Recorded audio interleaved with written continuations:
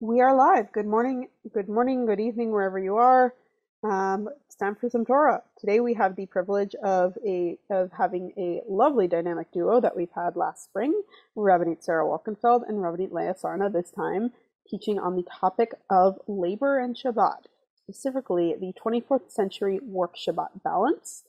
Today is the first session of a four-session series starting on the 7th and going to the 28th. This class will be recorded for future listening. So if you really like what you hear and you just want to hear more, or if you want to catch up from a previous class, this will be available on our Facebook Live almost as soon as class ends, as well as in our audio library, along with many of Adrisha's other classes. While I'd like to think they need no introduction, I believe they do. Our teachers today are Rabbanit Leah Sarna. She is the Associate Director of Education, as well as the Director of the Dr. Beth Samuels High School programs at Drisha.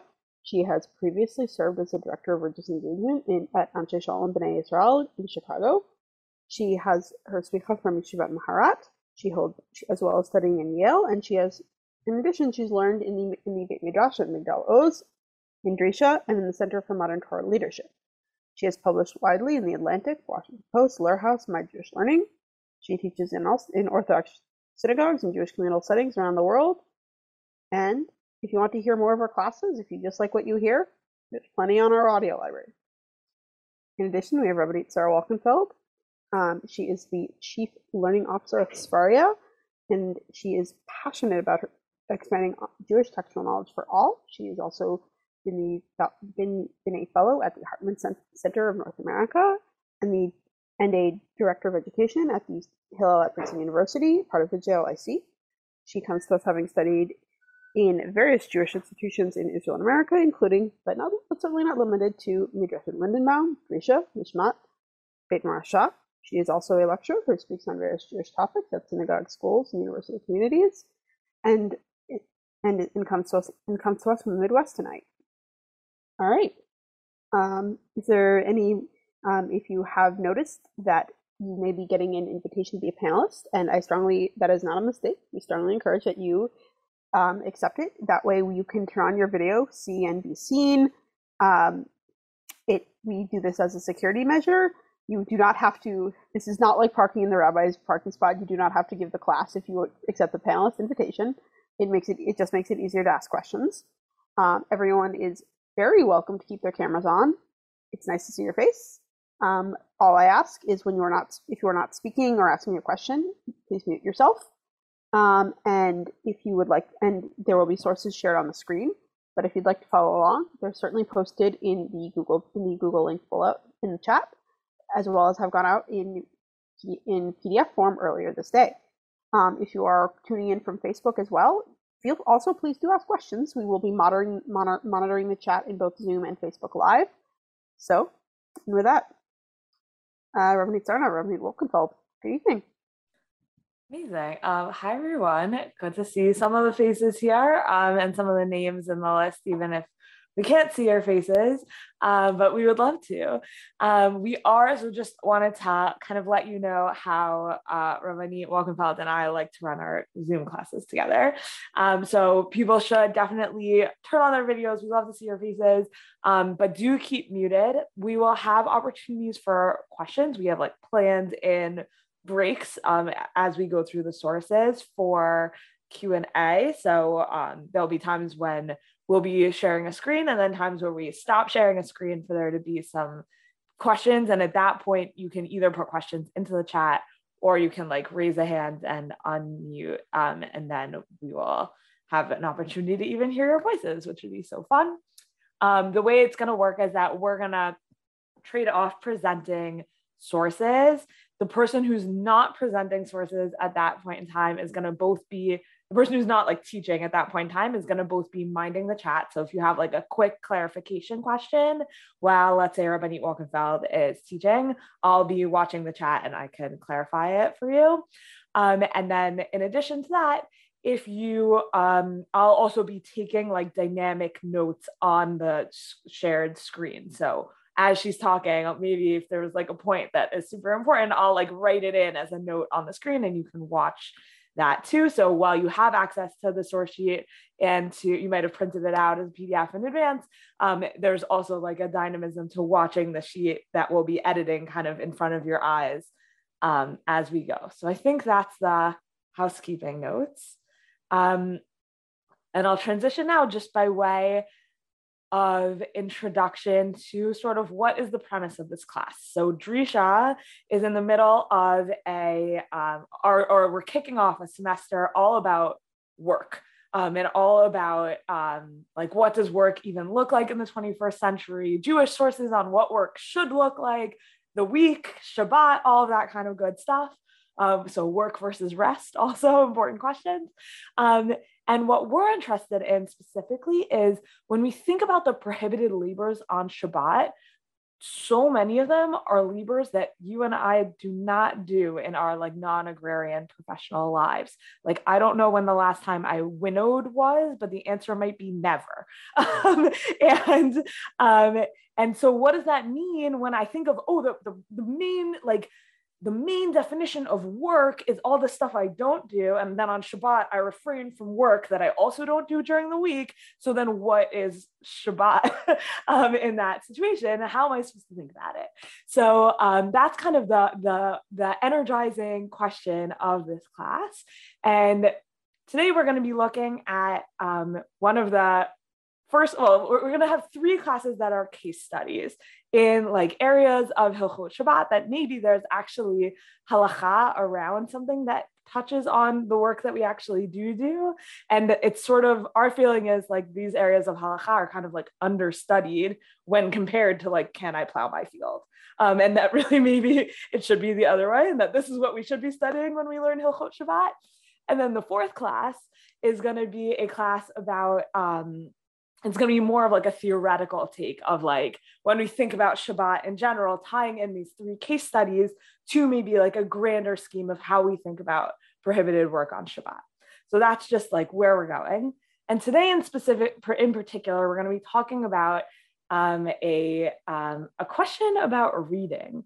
So there's actually lots of halachic material that we're going to look at today about a topic called Shtare Hedyot, which I'm going to leave as of yet undefined, because we're going to see Tosfot with a whole debate about what it means and whatever, and we'll see it inside in the Talmud, but it's maybe we can translate it as like documents. Let's leave it as documents for now. And really like a prohibition on reading those documents on Shabbat that originates in the Torah and the Talmud. And what's so exciting about it is that, I don't know about you, but I spend the vast majority of my work hours reading, like whether I'm reading emails, or whether I'm reading websites, or whether I'm researching something, or whether I'm maybe like writing something, but that also involves reading. So much of my workday is reading. And then like, oh, it's Shabbos, now I finally have time to read. And like, what does that mean? Because I just read all week long. So we're going to try and really like put our finger on what's that distinction between work reading and Shabbos reading, and maybe make some suggestions even about how to be like more thoughtful about it than maybe anyone was before. So that's kind of the project for today. And with that, I think I'm going to turn it over to Rabbanit Wolkenfeld, and I'm going to share my screen so that you can watch as I take notes on the things that she's going to say.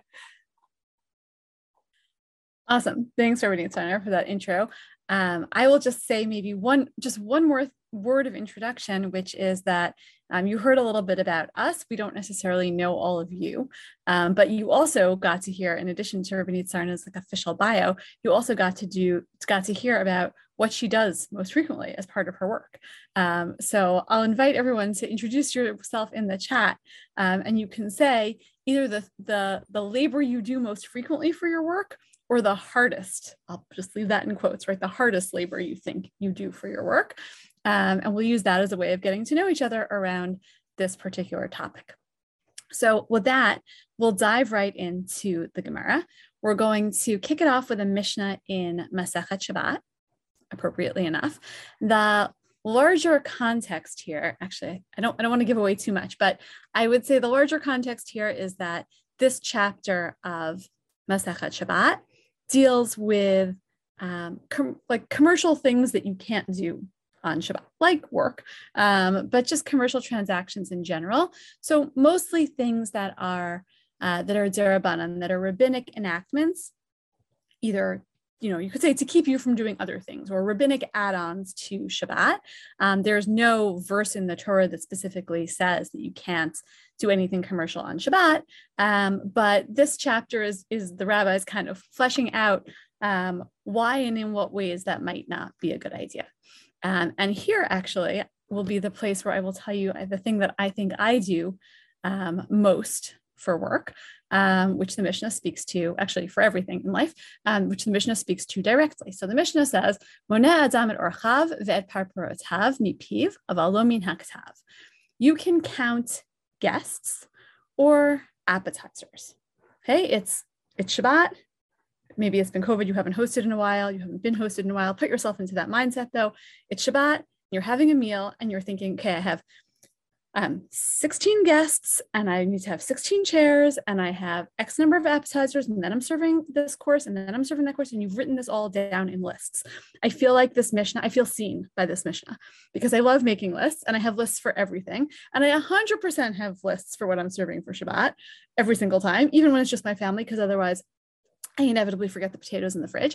And so this Mishnah is telling you that you can have these lists, you can count them, but only mipiv, only Baal Peh from memory, aval lo min haktav, but not from a written list. You can't have these things in a written list that you read from on Shabbat.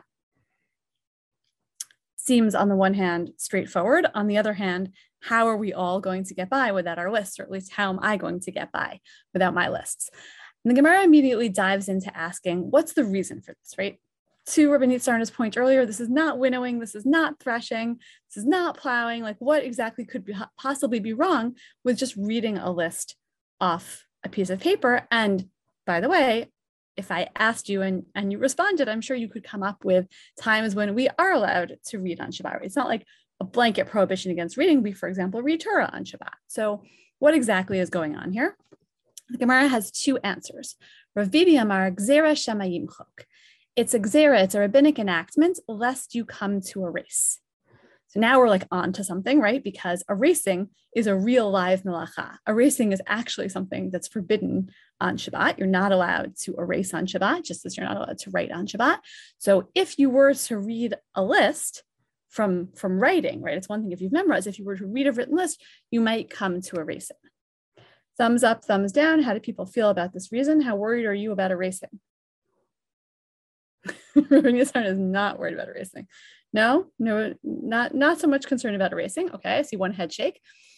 Here's your other option. Abaye Amar, Gzera Shamayik Rabishtere Hedyotot. Abaye says it's a Gzera, lest you come to read. I guess we left it untranslated earlier, but there's a translation here anyway. So the translation here is regular business documents. Right. So just, yeah, right. Shtar Hedyot means that it's not, you don't need a degree to read it. Like you don't need to be a CPA, but it's like your average business document that any business owner, business worker would be able to have and read. So the concern is, again, this sort of commercial activity that you might accidentally, just to play this out, right? What you have two pieces of paper on your dining room table. One is a list of all the guests, and the other is like a summary of your bank account, right? Like, transactions, whatever. And you might pick up the wrong one, or you might think it's okay to read one because you can read the other. So we're just going to blanket forbid it. The Gemara asks, my Beinai, what's the difference between these two reasons? Like, what's the practical difference? What's a case that would mean that where one of these reasons would apply and the other one would not? And the Gemara says, Ika Beinahu diktiv akotel umitzai. A practical difference is that the writing is on a wall and it's really high up, so you wouldn't be able to reach it. If you're worried about erasing, so I can't reach it to erase, so I really don't need to worry about erasing. But you still might come to accidentally read the business documents. Now, again, I could ask you like thumbs up, thumbs down, right? How likely do you think it is that because you're reading a list off a wall, you're going to come to read a business document? So the Gemara is also like not actually so sure about this. And there's a lot more in the Gemara here that we're skipping over for time constraints, but may I recommend Sefaria as a place where you could go to read the rest of the Gemara, should you choose to do that. But essentially the Gemara keeps coming back to this tension between the two reasons, right? On the one hand, lest you come to erase. On the other hand, lest you come to read regular business documents. How many cases can we fit in between those, right? Like, are there really cases where only one would be a concern and not the other? And do we need to knock out both concerns in order to say that reading is permitted? And the Gemara adds one postscript here, one additional piece of information that's going to be useful to us going forward. Tanu Rabbanan. If you have writing that's under a picture or under a like a sculpture or something like that, you can't read that on Shabbat. In my mind, I'm calling these captions, but maybe someone knows a better word. Like when you go to a museum and there's like, you think captions, I just feel like there should be a fancier word for it, because captions are like on a foot. I guess it could be a caption, right? It's the like little plaque that's on the wall next to the picture when you go to the museum. It's like the explanation of it. That's how I'm picturing this. So that also you cannot read on Shabbat, presumably because of one or both of these reasons. So those are all the categories of writing that are discussed in the Gemara, and those are the reasons. And those reasons, the Shema Yimchok, right, lest you come to erase it, versus Shema Yikra, lest you come to read things that you shouldn't be reading. This is the core of the machloket that's going to sustain us and sustain the energy of this disagreement going forward all the way through modern times. So for anything, and I'm not tracking the chat right now since I'm talking, and I'm not going to try to multitask that way. So I don't know what you all said about what you do for a living.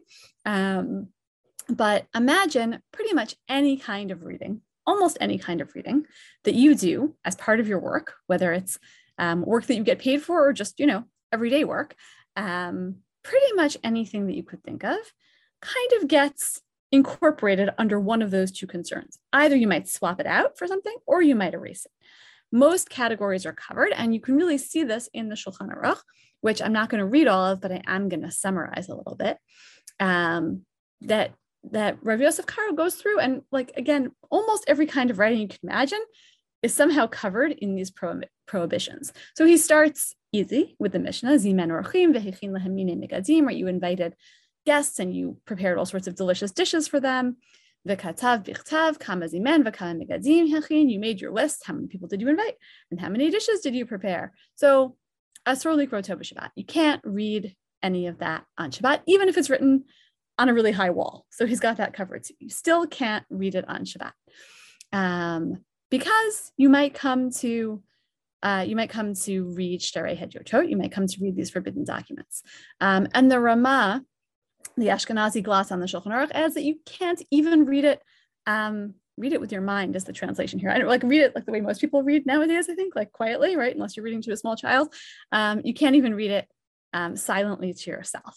And he goes on from there to all of these other categories of forbidden writing. So you can't read it even if it's carved. You can't read it. You for sure can't read Shtarei Hedyotot. You for sure can't read actual, business documents, right? Things that actually have some kind of commercial value. I'm going on to the next page, I think, unless you're still taking notes there. Yeah. Right. So Shtarei Hedyotot. So that's a problem. You can't read those on Shabbat for sure. You can maybe read a letter, like wrote be'igeret hashaloach lo. You can maybe read a letter that was sent to you if you don't know what's in it. But you still shouldn't read it out loud. You can just read it, to yourself. If there's a wall or a curtain, something drawn on it again, and the little caption underneath it, still can't read it on Shabbat, and on and on and on, right? All these different things that you can't read on Shabbat. And then maybe the more relevant category for us, books, all kind of books, Militzot, Mashalim, all different kinds of secular books. You can't read those on Shabbat, by the way, the Shulchan Aruch wants you to know, you can't read those anytime because those are just a waste of time anyway. So no novels per the Shulchan Aruch. That Rabbanit Sarna can teach that class for Drisha at a different time. But really no like idle reading on Shabbat. And for the punchline, the last piece we have here from the Shulchan Aruch, Asur lilmod b'Shabbat v'Yom Tov, zulat b'divrei Torah. You really can only learn Torah on Shabbat and Yom Tov. Va'afilu b'sifrei chachamot asur. Even like real books, like serious books, not frivolous, but just not Jewish. Can't read those either. And maybe some people would allow it, but basically you should really be careful what you read on Shabbat. And I already see the comments coming in, right? And you're right, you're all right. This doesn't leave you a whole lot to read on Shabbat. I mentioned before, we read Torah on Shabbat. It's like, that's good. If you go to a congregation or you sit at home and you read Torah or you hear Torah read, good job, says the Shulchan Aruch. Pretty much anything else that you could pick up to read, more or less not, right? It's more or less just Torah. Right. You go to shul, you take a nap, you can learn Torah, you can go to the Beit Midrash. That's about it. It doesn't leave you very much else. But I want to give you a little bit of hope for some reading and qualify this a little bit with a paragraph from an essay that Rabbanit Sarna and I read by Rabbi Eitzam Henkin, who was tragically killed a few years ago. He was the son of Rav Henkin and Rabbanit Henkin from Nishmat. Maybe some of you studied some of their Torah at some point. And he wrote this really amazing article about this topic. And I think that for me in particular, one of the most interesting parts about this article is how he really thinks about the developments of technology in relation to this topic. We can do a little pop quiz. Anyone know when the printing press was invented? Can put it in the chat. How many years do you think passed between when the printing press was invented and when the Shulchan Aruch was written? Yeah, I see some good guesses.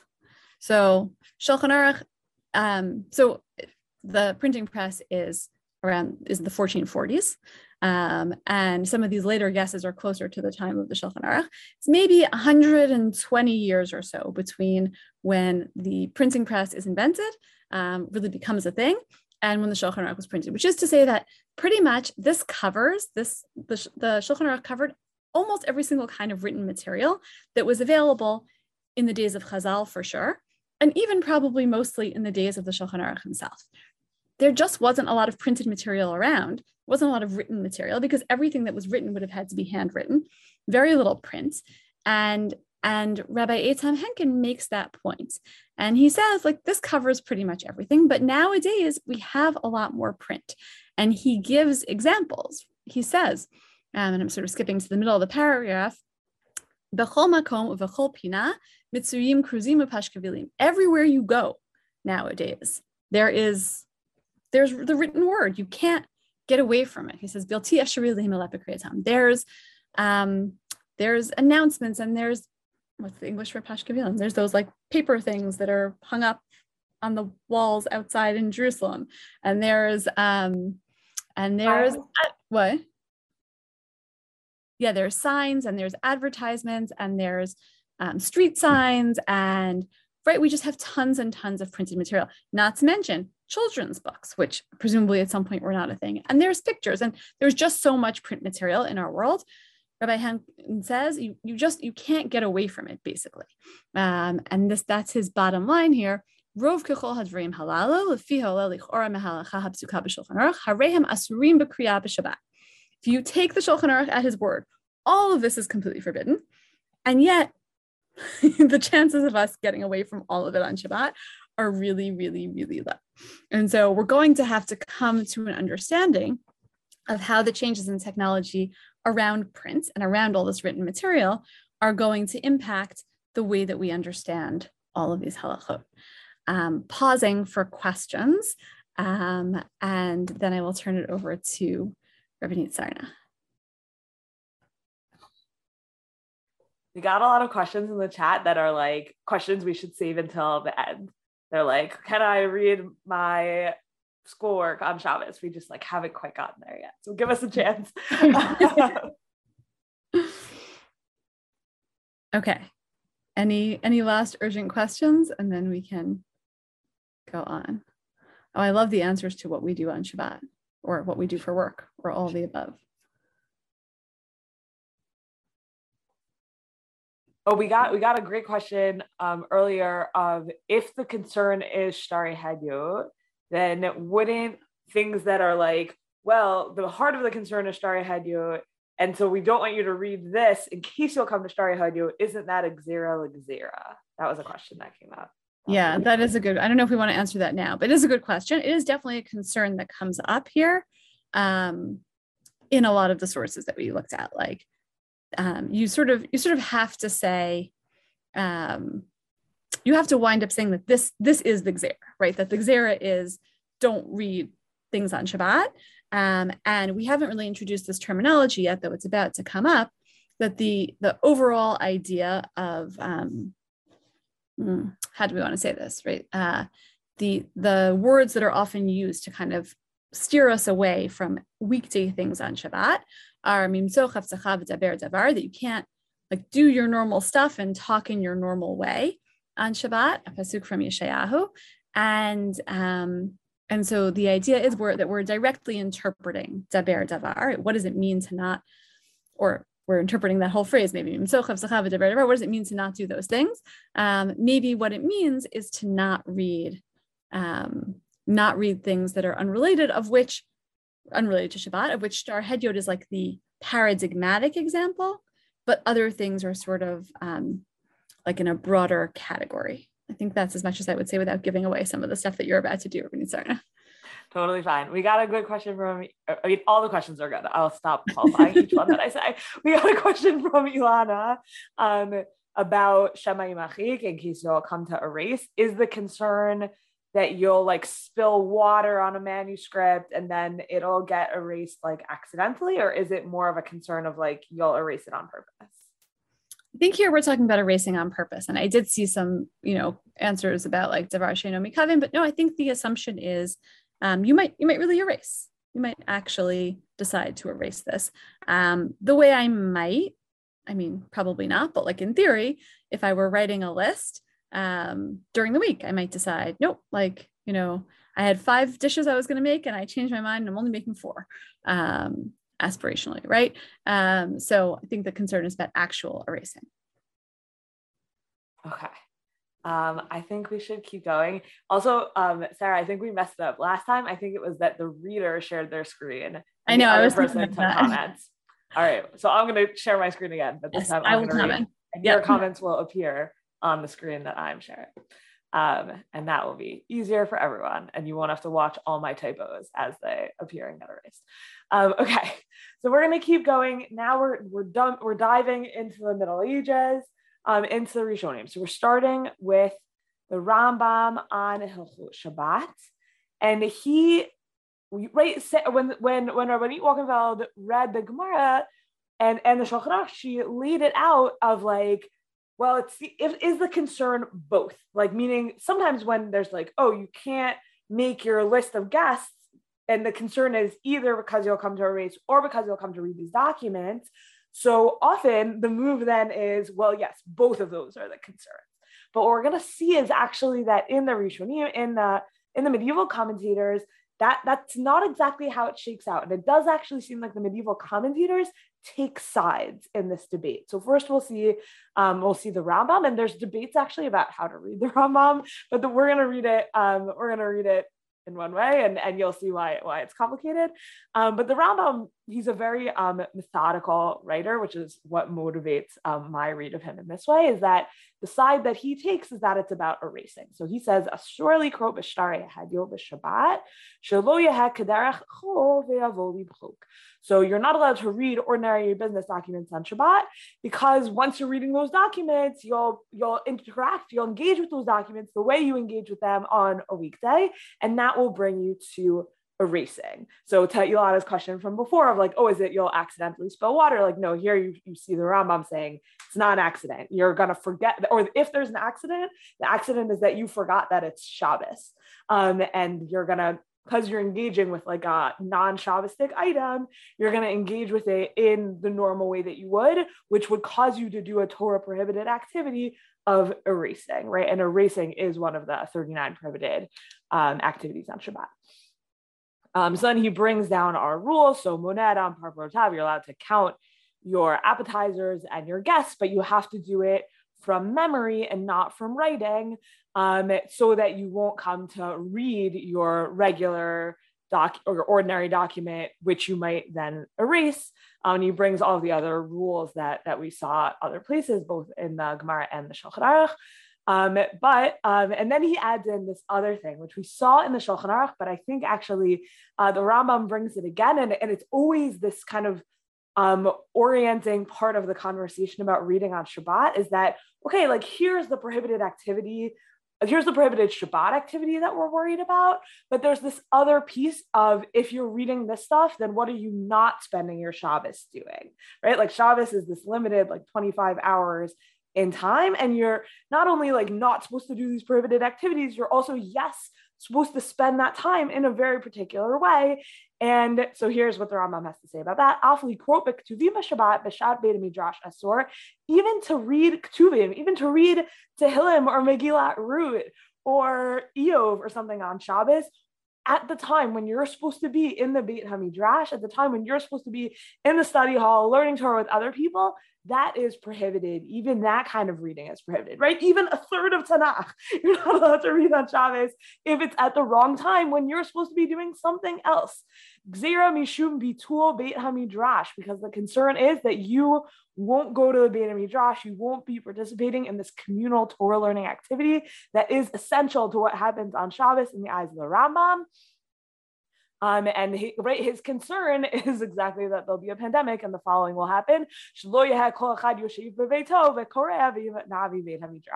That because if you are reading Tehillim at home, you won't then, and then everyone will just be sitting in their own home, reading their own thing, and they won't go to the Beit HaMidrash, which is what, according to the Rambam, you're supposed to spend your Shabbos doing. So it's both. So in the debate of, if you think it's a debate between what's the problem with reading documents, it seems like Rambam is on the side of the problem is that you'll come to erase it.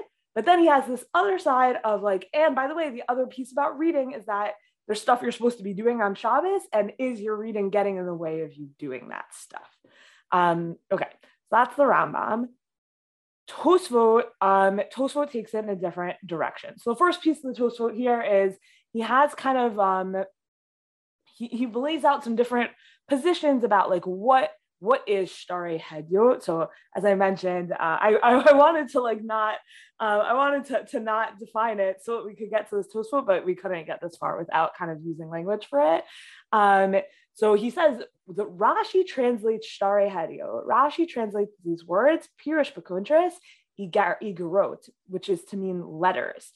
And then Tosfot go on to say, hold on, but people read letters on Shabbos, and actually, right? The tema de nagua olam likrot bechtav veigarut hashluchim makom makom ulataltalan, and not people read them, people carry them, so they're also not mukta vadai share. And it's for sure permitted to read letters on Shabbos, so it can't be that Shtare Hedyot are letters, says the Tosfot.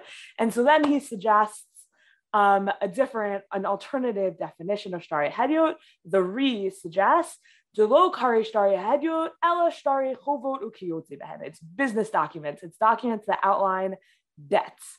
Aval igarot shari, but letters are for sure permitted. And why are they permitted? So this is our introduction to like some kinds of maybe like non-Torah learning reading would be permitted. So what's our always permitted category on Shabbat is if something could put you in a life-threatening situation. So maybe you're going to read a letter and it's going to have important, urgent information that would enable you to save a life. And then he says, matir. So matir Rabbeinu Tam. Even if you know that there's no pikuach nefesh in the letter, Rabbeinu Tam still permits you to read it on Shabbat. So all of a sudden, right, we saw Shulchan Aruch is like, anything that you have that has words on it, you can't read. And now all of a sudden it's supposed to like, I don't know, letters, everyone reads letters. Who doesn't read letters? And he says, yeah, and letters are simply the lo have shtari hadyot. Letters are simply not part of shtari hadyot. And he says, okay, fine. I think we're gonna keep going in here. And so what's the concern of shtari? What's the concern about reading things? The concern about reading things then is this concern about like business. So mashma, I'm in the underlined part here. Mashma dafka kein chovot ushtarot. And the whole, right, the concern is that you're going to be reading about documents that outline things that are owed to other people, and you're basically going to be doing business on Shabbos, and that is the core problem.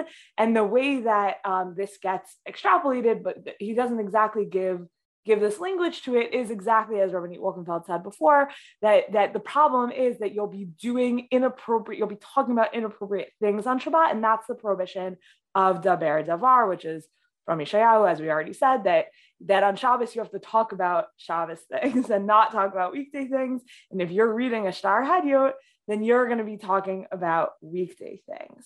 But then, like everyone else, he also takes this as an opportunity to talk about reading things that are totally like secular. And he does bring up that, certain secular things that are inappropriate, even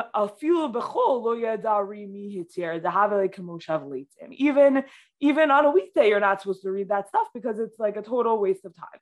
So there's the Tosfot has three categories of things.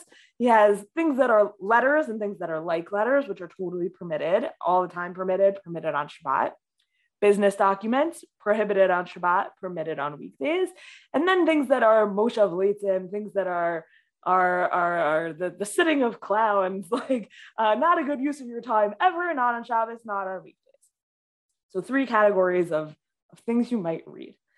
One other thing that comes out from other Ashkenazi Rishonim is, so this is the Or Zarua, and he suggests that yesh chiluk ben kri'a b'peh le're'iyah ba'alma. So I'm in this underlined part here, and he brings up all of a sudden, maybe there's a distinction between reading with your eyes and speaking.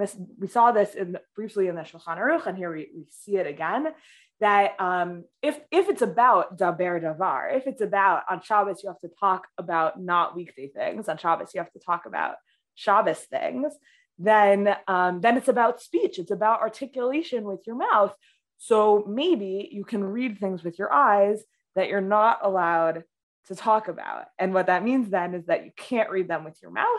And there's a whole history of like how literacy worked, and actually like the invention of people just reading with their eyes is like relatively late. And so I think like that's some of what's going on here, is that actually the normal way of reading in his time would have been like reading it quietly to yourself with your mouth, and that this is actually like almost like a shinui, or like an unusual thing to read it just with your eyes, and have that be what's permitted. But it definitely like gets carried forward into halakha, this idea, this like carve out for things that you're just reading with your eyes, but then not necessarily talking about. And there's one other kind of carve out that I want to bring up, and that's brought up by the Ramah in his Darchei Moshe. So just a word about what this is. So the Ramah is living at the same time as the Shulchan Aruch. Shulchan Aruch is writing in Tzfat, and the Ramah is writing in Krakow. And just like the Shulchan Aruch, just like Rav Yosef Karo, before he wrote the Shulchan Aruch, wrote the Beit Yosef, which is his like much longer excursus on the halachic topic at hand. So the Ramah did the same thing, and the Ramah's longer excursus are called the Darchei Moshe. And there's two of them, which is whatever, for another time we can talk about the difference between the Darchei Moshe HaAruch and the Darchei Moshe HaKatzar. This is the shorter one. We'll leave it at that for now. But one of the things that he brings up is he has a carve out for reading things in Hebrew. So he says, Yesh l'daktik midivrayim delon asar likrot b'shtari hedyotot ela kshektuvim b'lashon laz. The prohibition on reading business documents is if those business documents are not in Hebrew, is if they're in lashon amzar, the vernacular. They're in the vernacular. But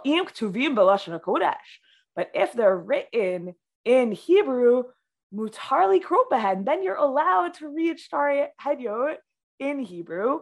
Why? It's amazing. It's such like an American like Zionist dream, I feel, what he's about to say. Dehalashon ba'atzmo yishbo kedusha, because the language in and of itself has holiness. V'lomin mimenu divrei Torah. Just you can read a business document in Hebrew because just the reading of it in Hebrew is Torah, because like it'll prepare you to learn Nizikin or something like that. Like it'll prepare you to learn, Bava Kama from reading your business document in Hebrew. So the Hebrew itself opens up possibilities. So just to recap, right? So if we were gonna try and say the Gemara has this debate, what's wrong with reading your guest list from paper? One side says it's about in case you'll come to erase. One side says in case you'll come to read business documents. And then you might have thought in a normal situation, we would say, oh, we're going to carry both of those with us. And that's going to become this like really solid foundation for prohibiting all reading. That's not really what we see in the Rishonim exactly. It seems like the Rambam says, yeah, the reason is about erasing. Tosfot said the reason is really about reading business documents.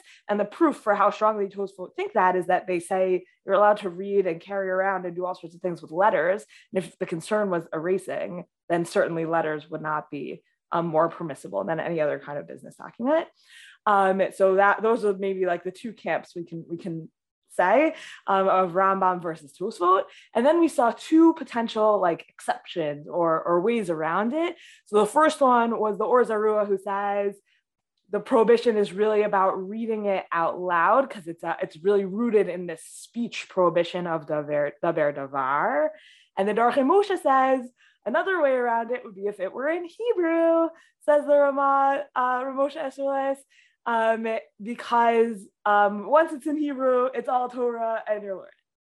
Okay, I'm going to stop sharing. This would be another good moment for questions. Also, if you're watching on Facebook, also ask questions. Please do. I'll pass them along.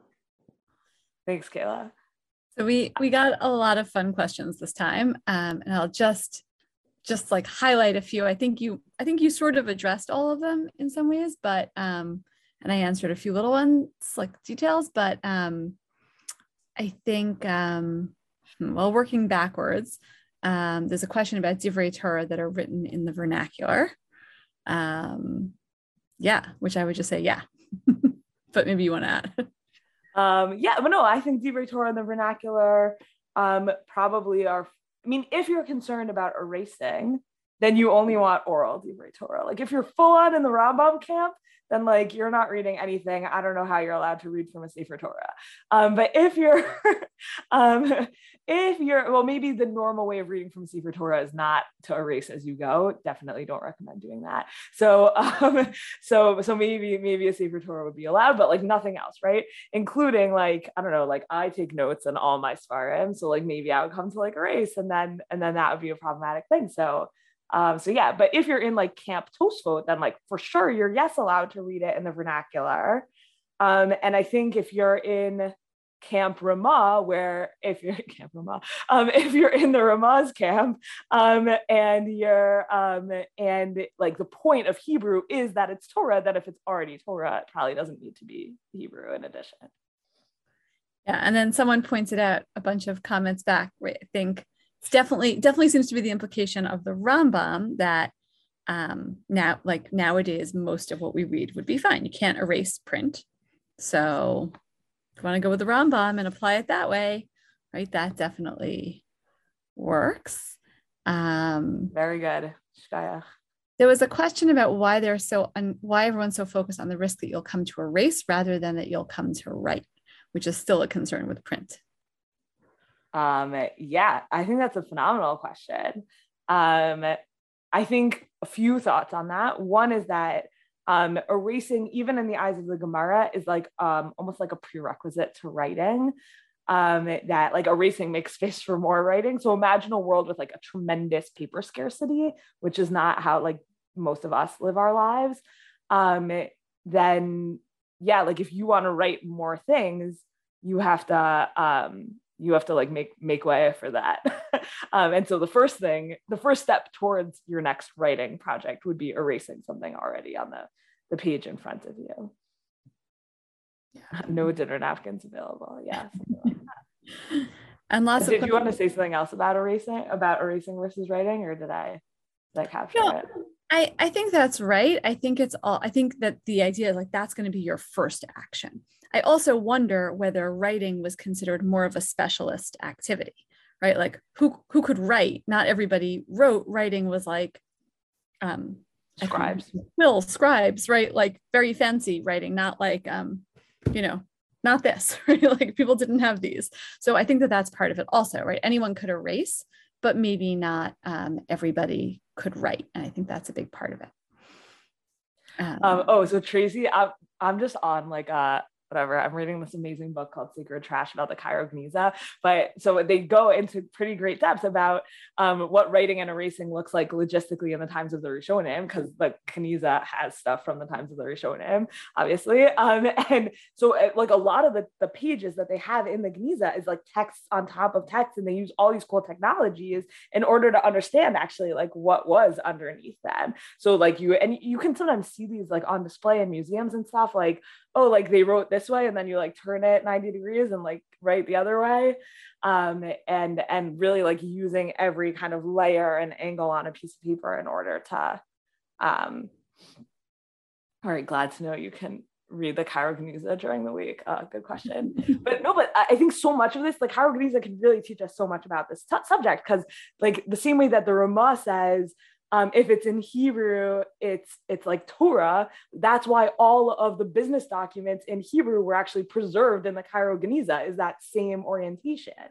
So, okay, I'm going to get off the Cairo Geniza horse right now, but I think it really is super relevant. She legitimately talks about it in every conversation. You should just know. You get like, it's not just this class. Now I'm going to read the book. I will just say to Abby and Adam, who wrote about the whiteboard and the chalkboard, I would say Rabbanit, Sarna, and I made an executive decision before this class. We were like, no more whiteboards, right? There will be no whiteboards in our homes on Shabbos, because that did seem to be like right? Like I don't erase things to make way for more writing, except on my whiteboard. So I do think that like a whiteboard, like I wouldn't use a whiteboard to make my menu for Shabbat.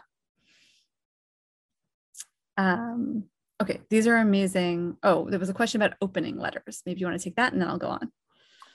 Yeah, so I think, like when I was growing up, we never opened anything. Like Harry Potter would arrive in a box on Shabbos and we would just stand there staring at it, salivating until Shabbos was over. I know now I've aged myself.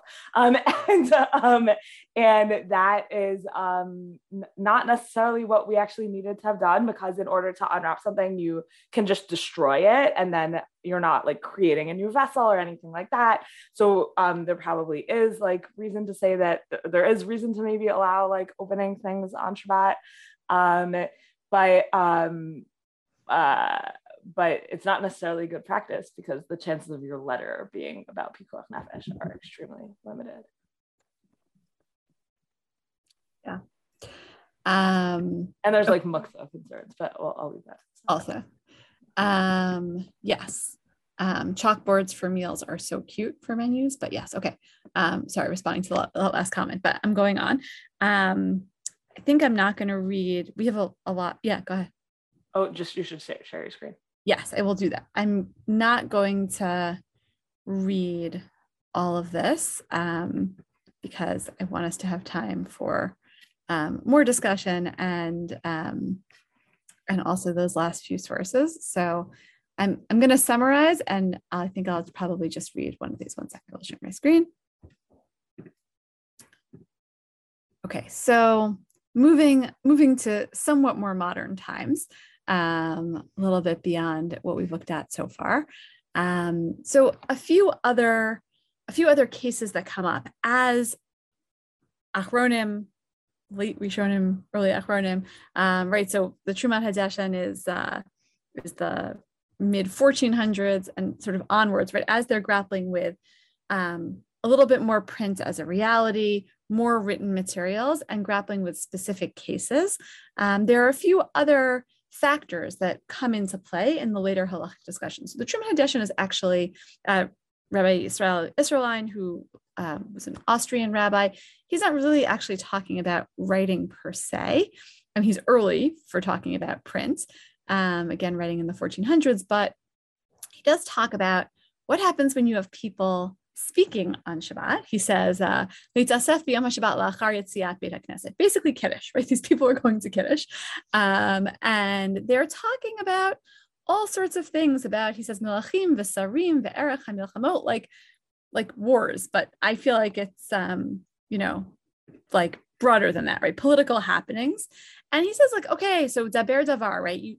Maybe you shouldn't really be talking about these things on Shabbat, but people get so much pleasure out of it. Surely there's an issue of Oneg Shabbat here, an idea you probably all heard about at some point. You should enjoy Shabbat. And he says these people really enjoy talking about these things. And so people are going to really enjoy it. Like, far be it from us to stop them from having their Oneg Shabbos. Probably they can really talk about these things. And he just adds at the end, I thought it was very cute. He says, like, some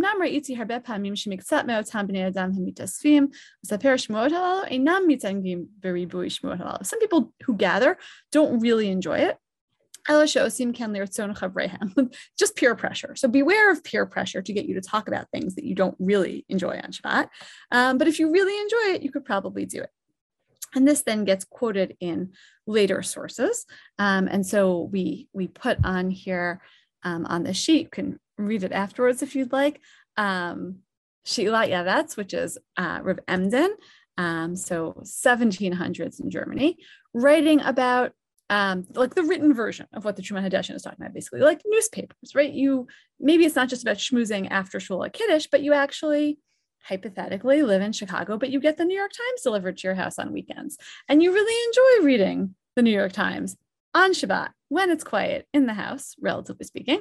And is this really a problem? So he says, okay, like on the one hand, again, people enjoy it. And this is the underlying part.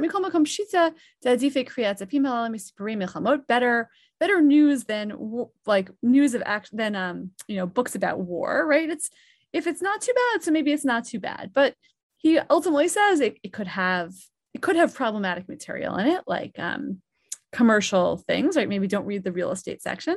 Those things you for sure can't read on Shabbat. You can't be involved in those on Shabbat. So you should be careful about not paying attention to those things. But ultimately, he's sort of like, okay, like newspapers, right? People read newspapers.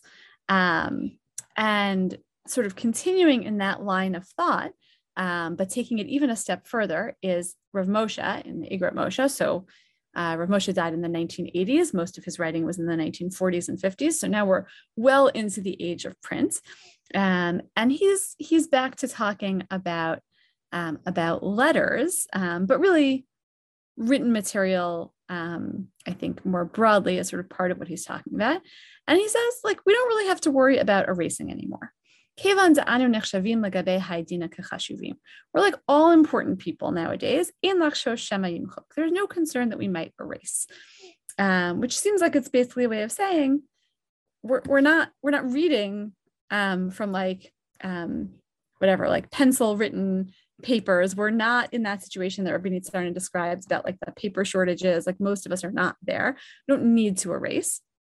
And we're not going to be tempted to erase. We're all in this category of anashim chashuvim, people who are not going to erase things. V'isur daber davar hu rak ba'ofen shekora b'peh. And anyway, daber davar is only if you say it out loud. So don't say it out loud. You're not going to be tempted to erase. And you're basically good to go in that sense. Again, bracketing all the other concerns about what you should do with your time on Shabbat, which Rabbanit Sarna is going to share a little bit more about. I'm going to pause really briefly for questions, see if anything came in. just because I know we're running out of time. Anything I should address? I think not. Let's keep going, and then we'll answer some of like the bigger questions at the end. Okay, go for it. And I'll try to talk fast. Yeah, I'll talk fast. Okay. So here we have the Shuti Re'etziv, which is like a more kind of like, not to say that Rav Moshe wasn't Haredi, but like a more kind of like modern Haredi perspective. He passed away in 1994. And he also basically says that like, the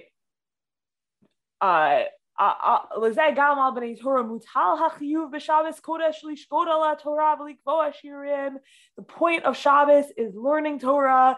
The Bnei Torah on Shabbos should be learning Torah on Shabbos. Like he basically like throws out the whole conversation and just says like, why are you reading anything that's not Torah on Shabbos? That's not what you do on Shabbos.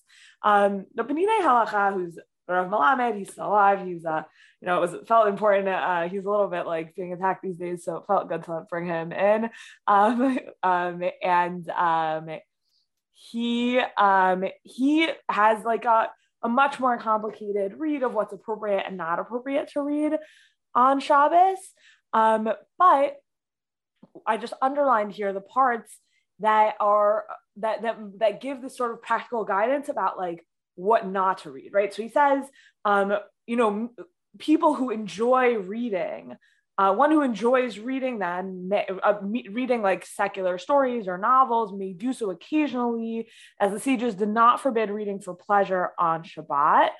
But anything that's going to cause you sadness or anxiety, you should avoid, maybe unless it has like some kind of Torah content, he says. And similarly, when you're reading the newspaper, you want to really be concerned, like, how is reading this going to make me feel?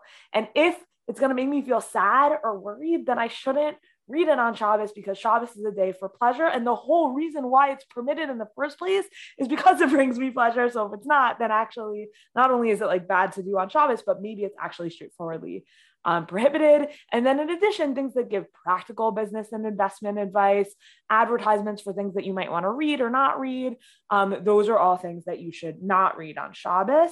And then at the end of the day, he acknowledges like this guidance is really difficult. It's really difficult to distinguish between what you should and shouldn't read. And so then his conclusion, which you don't necessarily need to adopt, of course, is that the main point of Shabbos is Torah study. Don't do things that distract you from that. So when can you read all this other stuff? Oh, it's while you're in the bathroom on Shabbos. That's where you can read your like non-disturbing news sources. And we did just want to leave you with like one final, maybe like framing text from the Shulchan Aruch and the Mishnah Berurah. And this was Raquel, I think, had put this in the chat earlier of like, well, what am I allowed to like think about on Shabbos? So here's your text for that. Here, Horave Iskav Mutar, you're allowed to think about your business or like your job on Shabbos. Mikol Makom Mishum Oneg Shabbat, mitzvah shelo yachshov behem klal. But out of respect for Oneg Shabbos, it's a mitzvah. And here by mitzvah, we mean like it's a good thing. It's a very confusing thing about rabbinic literature, that mitzvah sometimes means you must and sometimes means it's a good thing. But here it means it's a good thing. It's a mitzvah not to ponder them at all. It should be in his eyes as if all of his work is done. I think Robert actually had put something into the chat about that earlier, that like on Shabbos, you're just supposed to like, it's as if your work doesn't exist. And that's very much where the Shulchan Aruch says it's permitted, but ideally on Shabbat, you are existing in a world as if all your work is done. And the Mishnah Berurah says specifically,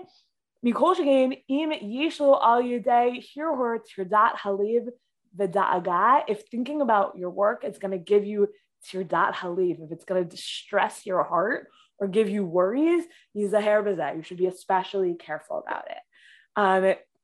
And so with that, what I want to say is, and then we'll stick around for a few minutes, I think, to take some questions and finish up that way. But the way I want to round up is like, at the end of the day, there's a whole lot of literature about what literature you're allowed to read on Shabbat.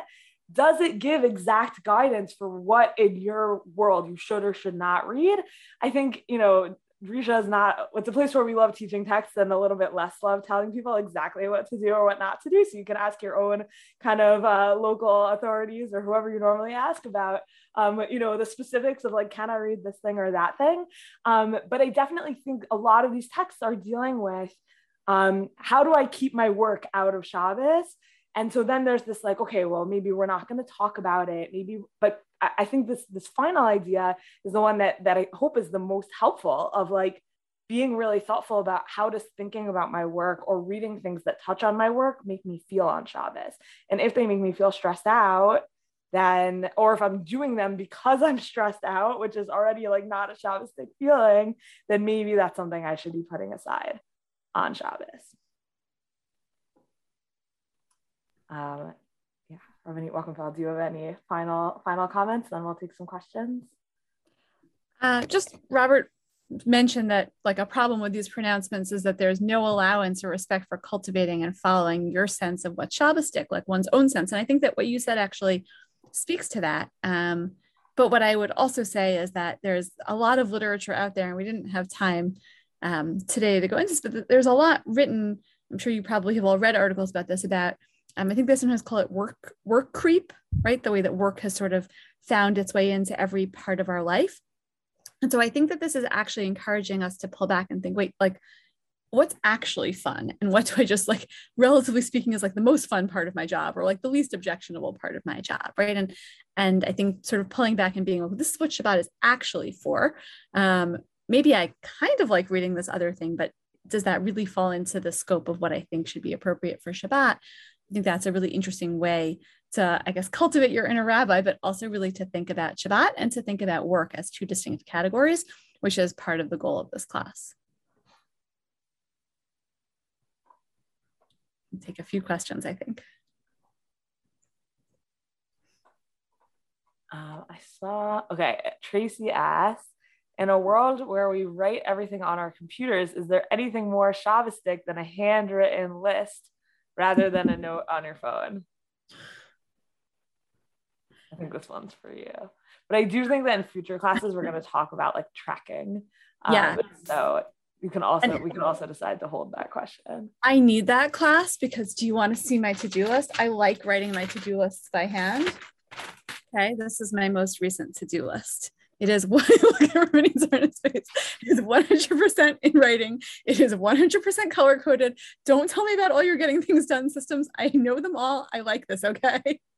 So yeah, but I mean, I do think there's something kind of retro about it, and people tease me all the time on meetings because I work in a digital space and I like taking notes by hand, and that is the central irony of my life. But again, I think I think there is like a personal piece here. Like for me, handwritten notes are part of my work, and might have to think about that in a way where someone who only uses their phone and only uses digital written materials, whatever the right word for that is, might think about it differently. Okay, so Chelsea has asked this question a few times and I punted at the beginning. So I think we do have to come back to it.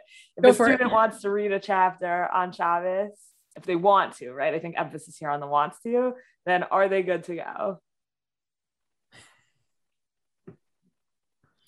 So the Divrei Yitziv has, I only gave you a tiny fraction of what is a very long write-up, but part of what he writes about is Torah scholars, they learn Torah during the week, and then they're also supposed to learn Torah on Shabbos. Like, is that actually right?